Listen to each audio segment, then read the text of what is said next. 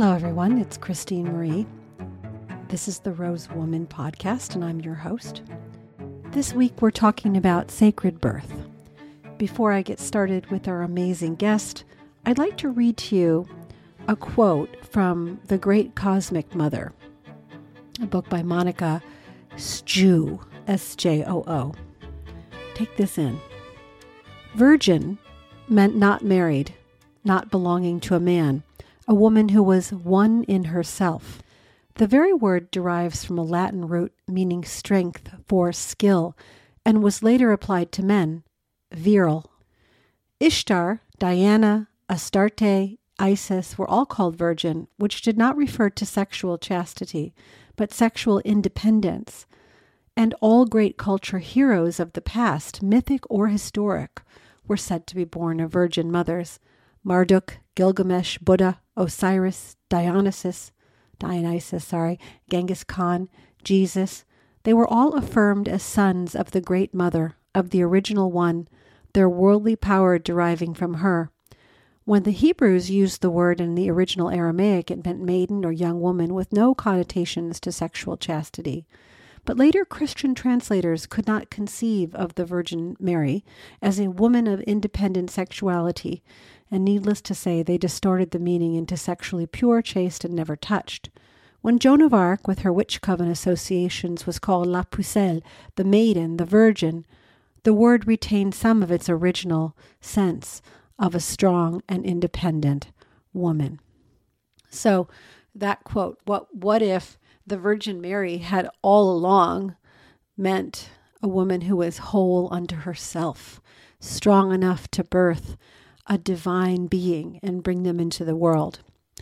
We're going to talk today with Jaguar Star, who is an expert in sacred birthing, the development and reinstatement of women's wisdom. She's a global doula. She runs a lot of online courses in German and in English, and I highly respect her. I came in touch with her again when I was looking for someone to speak about the French obstetrician and birth pioneer Michel Audin. And you'll hear her mention him in this podcast several times. Audin was an obstetrician who became a surgeon in France in the 50s, and he was really behind the reinstatement or the resacralization of birth, chilling it out from medical intervention, returning power to the mother. He wrote a dozen plus books: Birth Reborn, Primal Health, The Farmer and the Obstetrician. He wrote a groundbreaking book called The Functions of the Orgasms, The Highways to Transcendence, which is not just about sexual orgasm, but about other bodily functions that mimic orgasm, and Childbirth and the Future of Homo sapiens, why birth, books on, sort of why, if you want to change the world, you need to change birth. He had done a lot of studies on experience that show that an approach which demedicalizes birth, restores dignity and humanity to the process of childbirth, and returns control to the mother is also the safest approach to childbirth. And he has other very critical and female trusting advice, such as when you're in hard labor, remember that the length of labor is usually proportional to the number of people around. Avoid the presence of anybody who might release adrenaline. He writes, the best situation I know for an easy birth is when there is nobody else around other than an experienced, motherly, and silent midwife who does not behave like a guide or an observer. In other words, he trusts women. Now, we discuss in the pod today not only that sacralization component, but we also talk about how to hold that with modern obstetrics so that women who are at risk or babies who are at risk are well cared for, and how to have a little bit of the best of both worlds. We also discuss how creativity and other forms of non-physical birth and the principles of sacred birthing are useful for anything that we're doing, whether we're in a male body or in a female body. So with that, please welcome Jaguar Star. She starts by telling me why the Kundalini experience that's described in yoga isn't quite the way it's generally told to us, and how for her it was awakened by birthing.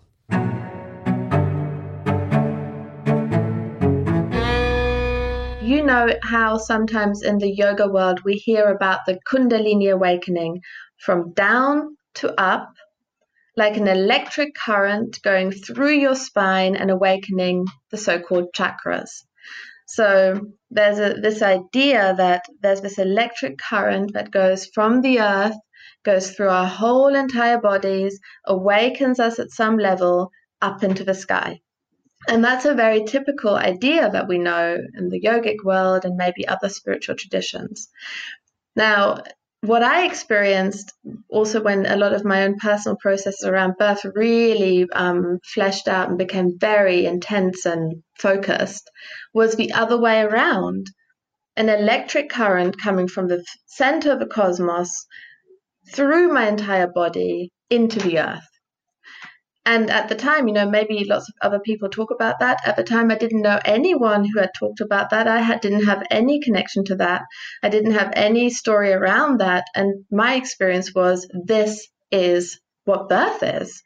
Maybe you have that experience during birth in a more physical way. And this was a purely energetic way. It was simply the energy of the cosmos electrically pulsing through my body and showing me this principle of birth at a very, I guess, etheric level, but it was very tangible and very clearly palpable in my body. That was kind of the starting point where I realized birth is something really physical that happens in us. And the intensity of what I experienced was unusual. It's not something that I experienced every single day. That was a really particularly strong experience. But it awakened me to what's actually happening at a deeper level for us. Two things on that. When I had my first three children were medicalized, hospitalized, anesthetized. And my fourth son was born at home. And the only one of those births where I felt the descent of spirit into embodiment was the home birth.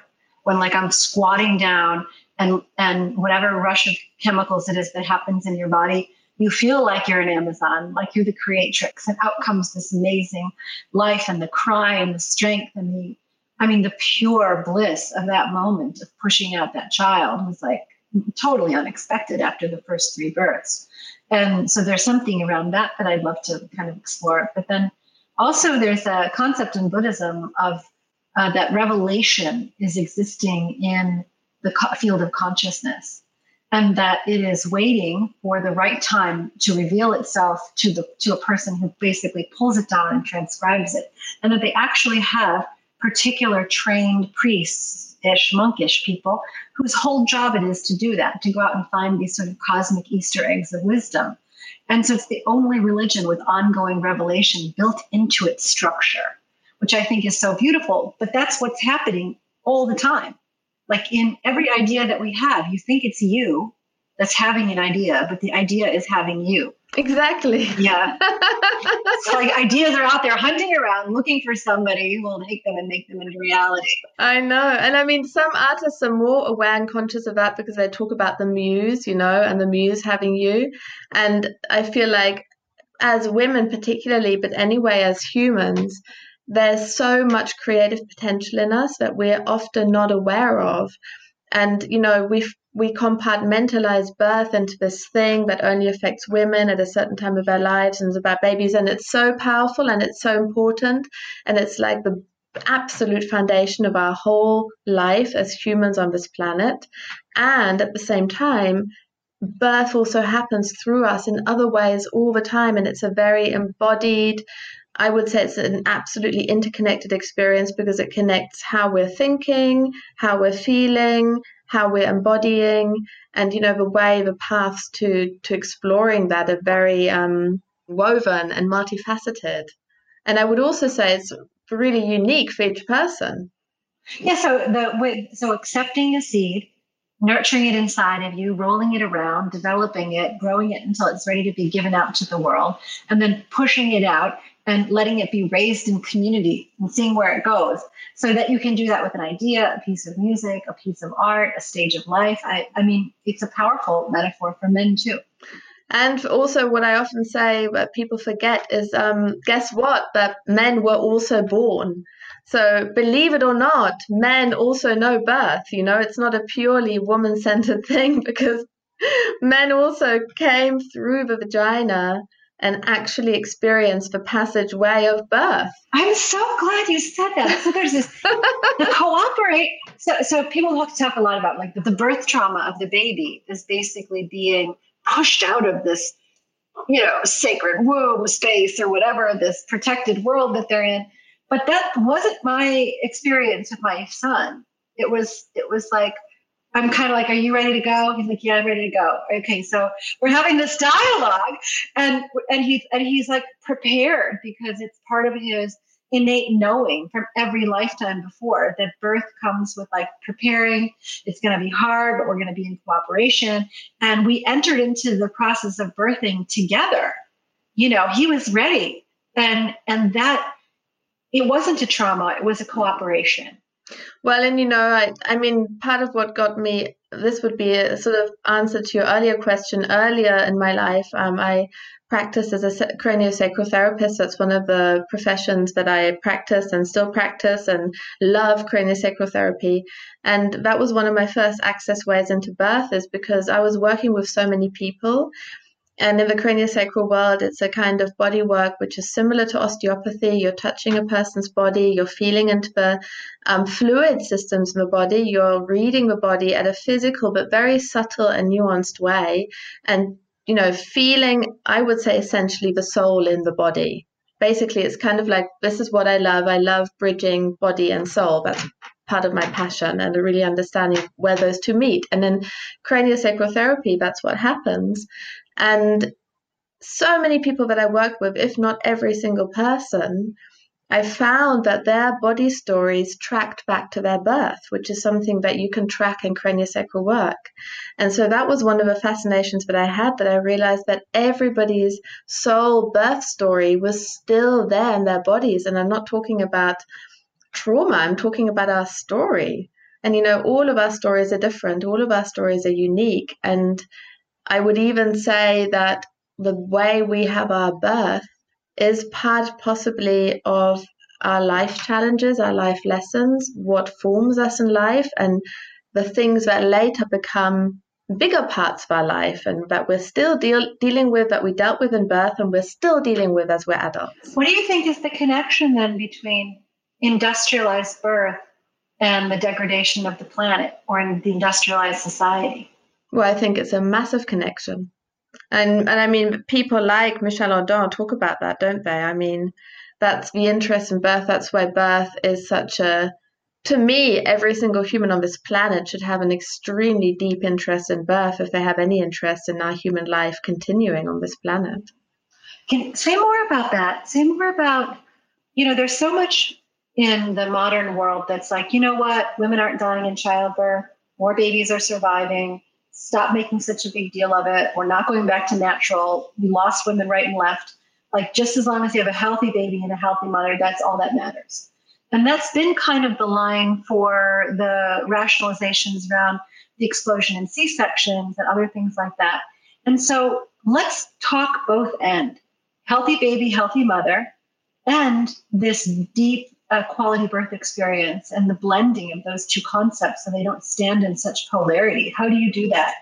Well, I personally think that Michel Ardan himself is the absolute expert on this particular question, because he's done, if anybody who's listening is interested in really diving deep into these questions, Michel Ardan has got amazing books, amazing educational material to explore in depth scientifically why birth affects us humans so fundamentally. And basically, he talks about the connection of our capacity to love is formed by birth, physiologically. And if you think about that, if you think about how, of course, as we grow up, as we get older, healing is possible, and we can heal, we can grow, we can transform.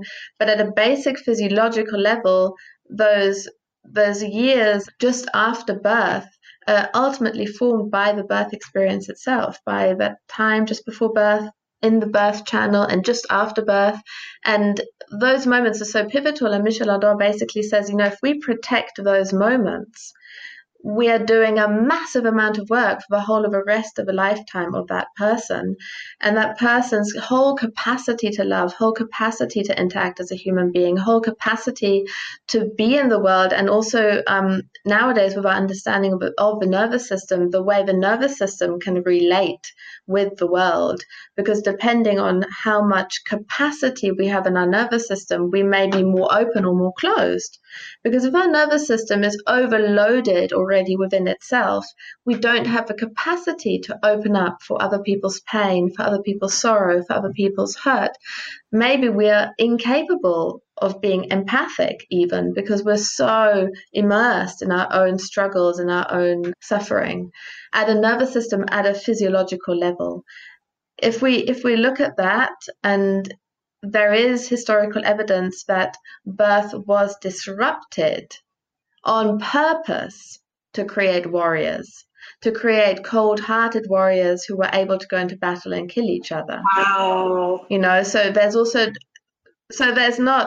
it's not all rosy colored when we look into the past and we say, yeah, but in the tribal cultures or in the indigenous cultures it was all rosy colored, but it's not true, because birth has been disrupted for a very, very, very long time, and also often with a purpose. In my experience of working with women in the birthing field now for really a long time, most of my adult life, my entire professional life has been working with women and around feminine topics.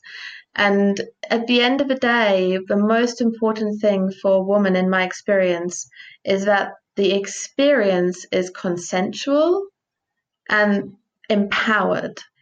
And if something medical has to happen, even if we're talking about C-sections or all sorts of hospital interventions, sometimes those experiences can happen and the woman can come out of that experience feeling completely whole and completely empowered if those medical professionals have worked in collaboration with her, have been trauma sensitive, have informed her, have worked with informed consent, which is actually a medical practice that should be implemented by all medical practitioners.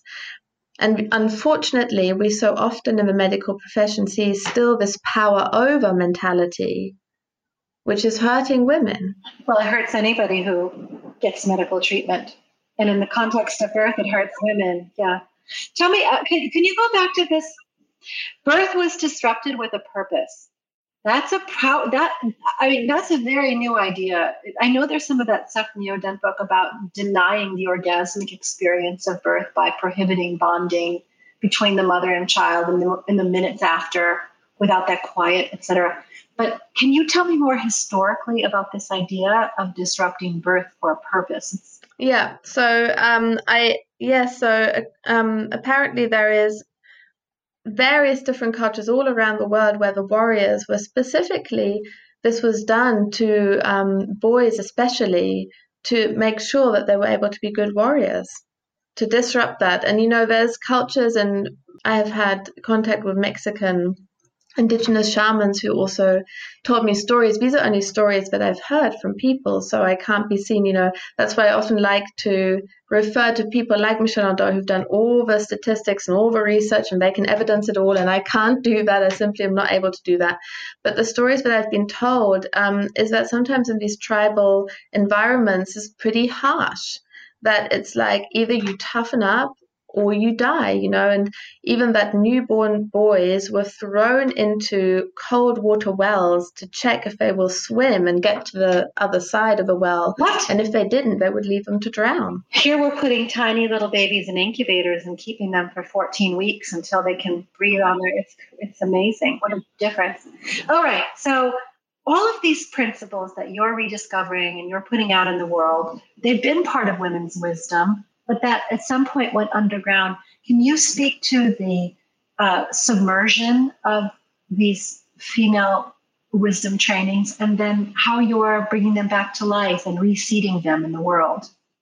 Well, that's, I guess that's my biggest passion, and that's what lights my fire. It's some of these things are so hard to put into just a few words.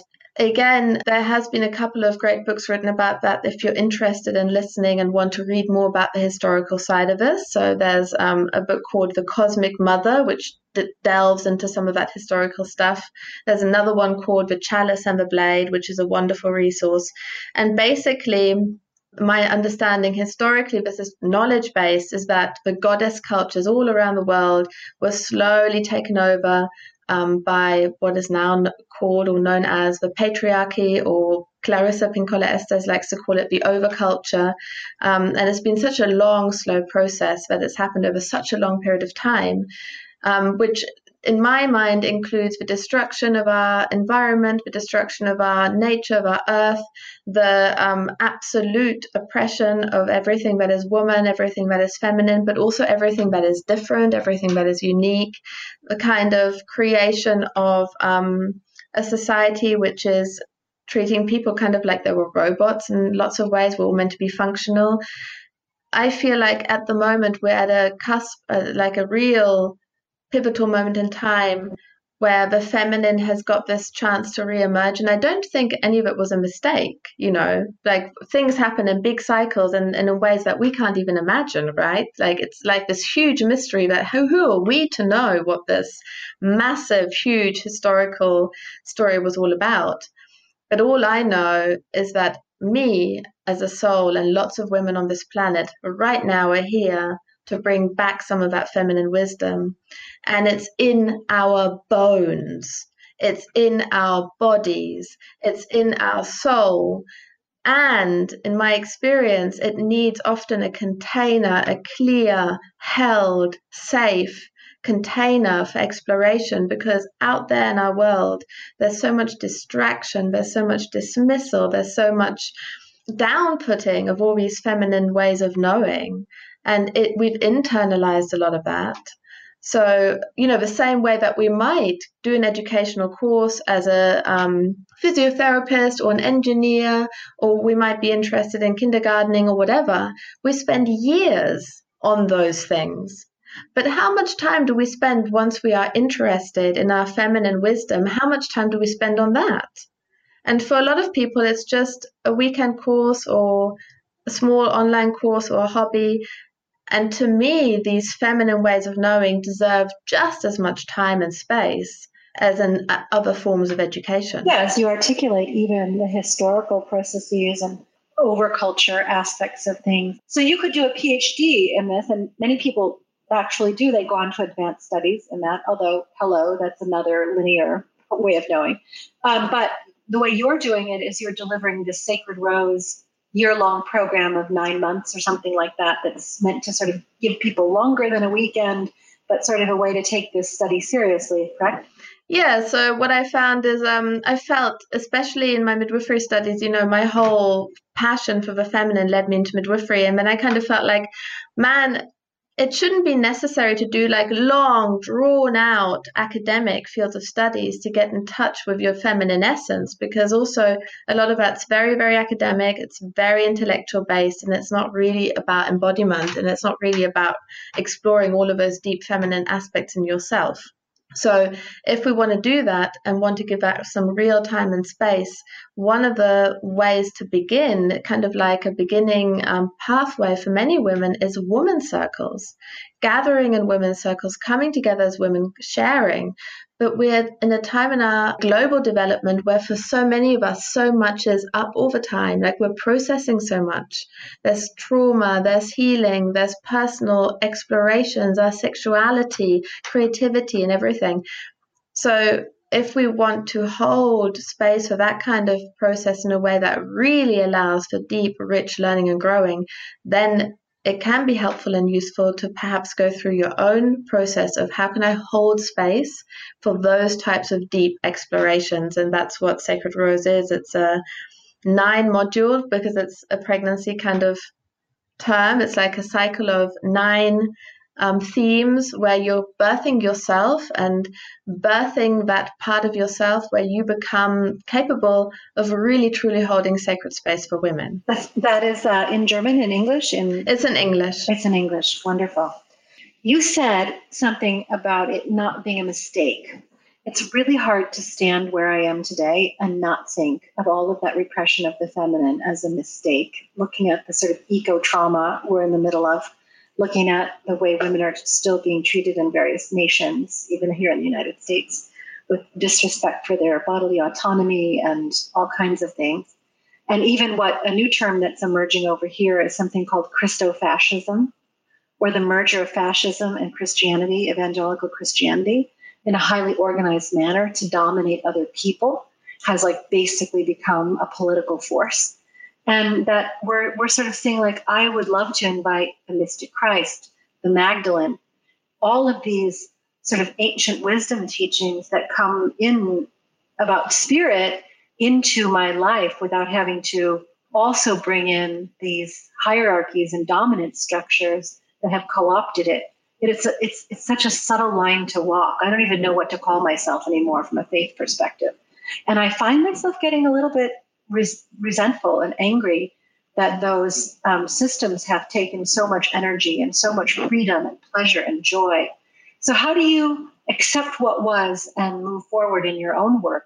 How do you hold your center in the face of all of these things? Well, I think for all of us, there's certain things that trigger us more. There's some topics, especially related to women and especially also related to young girls, that really get me upset as well. And of course, I have like really personal triggers where I get very upset. But if I drop into that deeper sense in me while you were speaking, and I have also different parts. There's my human self, and there's various different aspects of that, and archetypes that I'm working with. But within that, then deeper than that, in this feminine work, to do this feminine work, I'm often and almost constantly in touch with what I would just call the goddess, the deep, dark, primordial, forever goddess, whatever name you want to give that. And to me, she feels so powerful and like so... Like nothing on this planet and no person is more powerful than that. And she could eat all of us up and just destroy the whole thing in any minute, So I'm totally with you. Like, I feel like most of what's happening on our planet, there's so many atrocities happening. It's heartbreaking. It's extremely distressing. And what I focus on is my work and what I'm meant to do. That's how I focus, is like, what can I do? What is it that I'm here to bring? And I focus so much on that. I put all my energy on that. It's all I do in my life is this work. There's nothing else actually in my life, factually. I've given the last 10 years to the women's school entirely.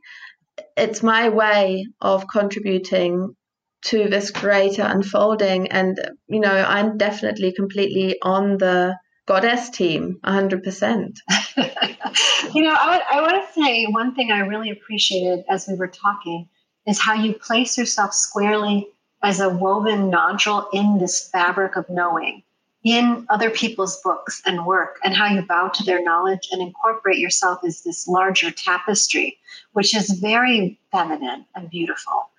There this continuation of lineage and complementary along all these other parallel ways. And I have interviewed many different people now, and there's a particular kind of femininity that acknowledges the nesting, among others. So thank you. Maybe I would add that in my whole experience with building this school and working with so many women, both in my team and with the students and with all sorts of people that are involved in something like this, because you were talking about community, I feel like it's such a challenge for us because, of course we need both the forces, all of the forces in our life. We might like to call them the feminine and the masculine, and they may take many other forms and many other shapes and many other colors and words than feminine and masculine, That's just sort of for ease of explanation and simplicity in a way. It does need both, and that's why I think weaving is such a wonderful metaphor, because in the weaving, we've also got the weaving, I don't know what that's called, the stand or the loom, which we weave upon. And so we're weaving upon the loom. So without the loom, we can't do our weaving, and we need all the different strings, and then we need the wood framework there for that to happen. And I think that sometimes as we women are awakening and rising and healing and activating ourselves, in the great loom, sitting somewhere in the smush of history, of long, deep history, like the kind that's millions and millions of years in which no human action will ever make a dent. And in the history of our lives, and even in this moment, we're existing on so many different layers of the loom. Am I a thing? Or am I just a host for a bunch of bacteria and parasites and viruses and foreign cells and water cells that kind of walks around in a skin bag? I don't know. I exist in some way to serve the wind and to accept the sun and to let the air come in and out of me, and I filter it through my nostrils and give it back. And I exist to serve my children and serve the people that I work with and take my place among the creatures of the world, human and animal and plant, and be in that loom. I am taken in the last days about the idea of domaine, which is domaine is a home in French, and how at some point in our history the word domination came into play, and dominion, which used to mean take care of your home, became domination or rule over this place, and how we need to return to domaination, that we rehome ourselves among all the other creatures with this deep, deep love of the planet and the deep, deep love of life, and treat it as precious, jaded and being cool. They're not the friend of anyone. They're not the friend of joy in life. They're not the friend of the planet. You know what's friendly? Being fresh and being ready to love and having eyes of innocence.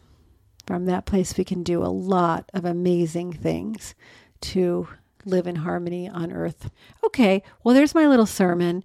I hope you're having a wonderful day wherever you're at, and that you take one moment to just give yourself a big hug and say, I am holy, I am complete, I am strong, I am a being in myself, and from my strength and centeredness, I can walk out in the world and serve and love and act in so many ways. All right, if you like this episode and you want to share it, I'd be most grateful. The best way to do that is to just pause and text it to someone who might like it. And if you liked it, please come and give it a rating or a review on Apple Podcasts, or share it on Spotify or anywhere else that you're listening to pods. All love. Talk to you next time.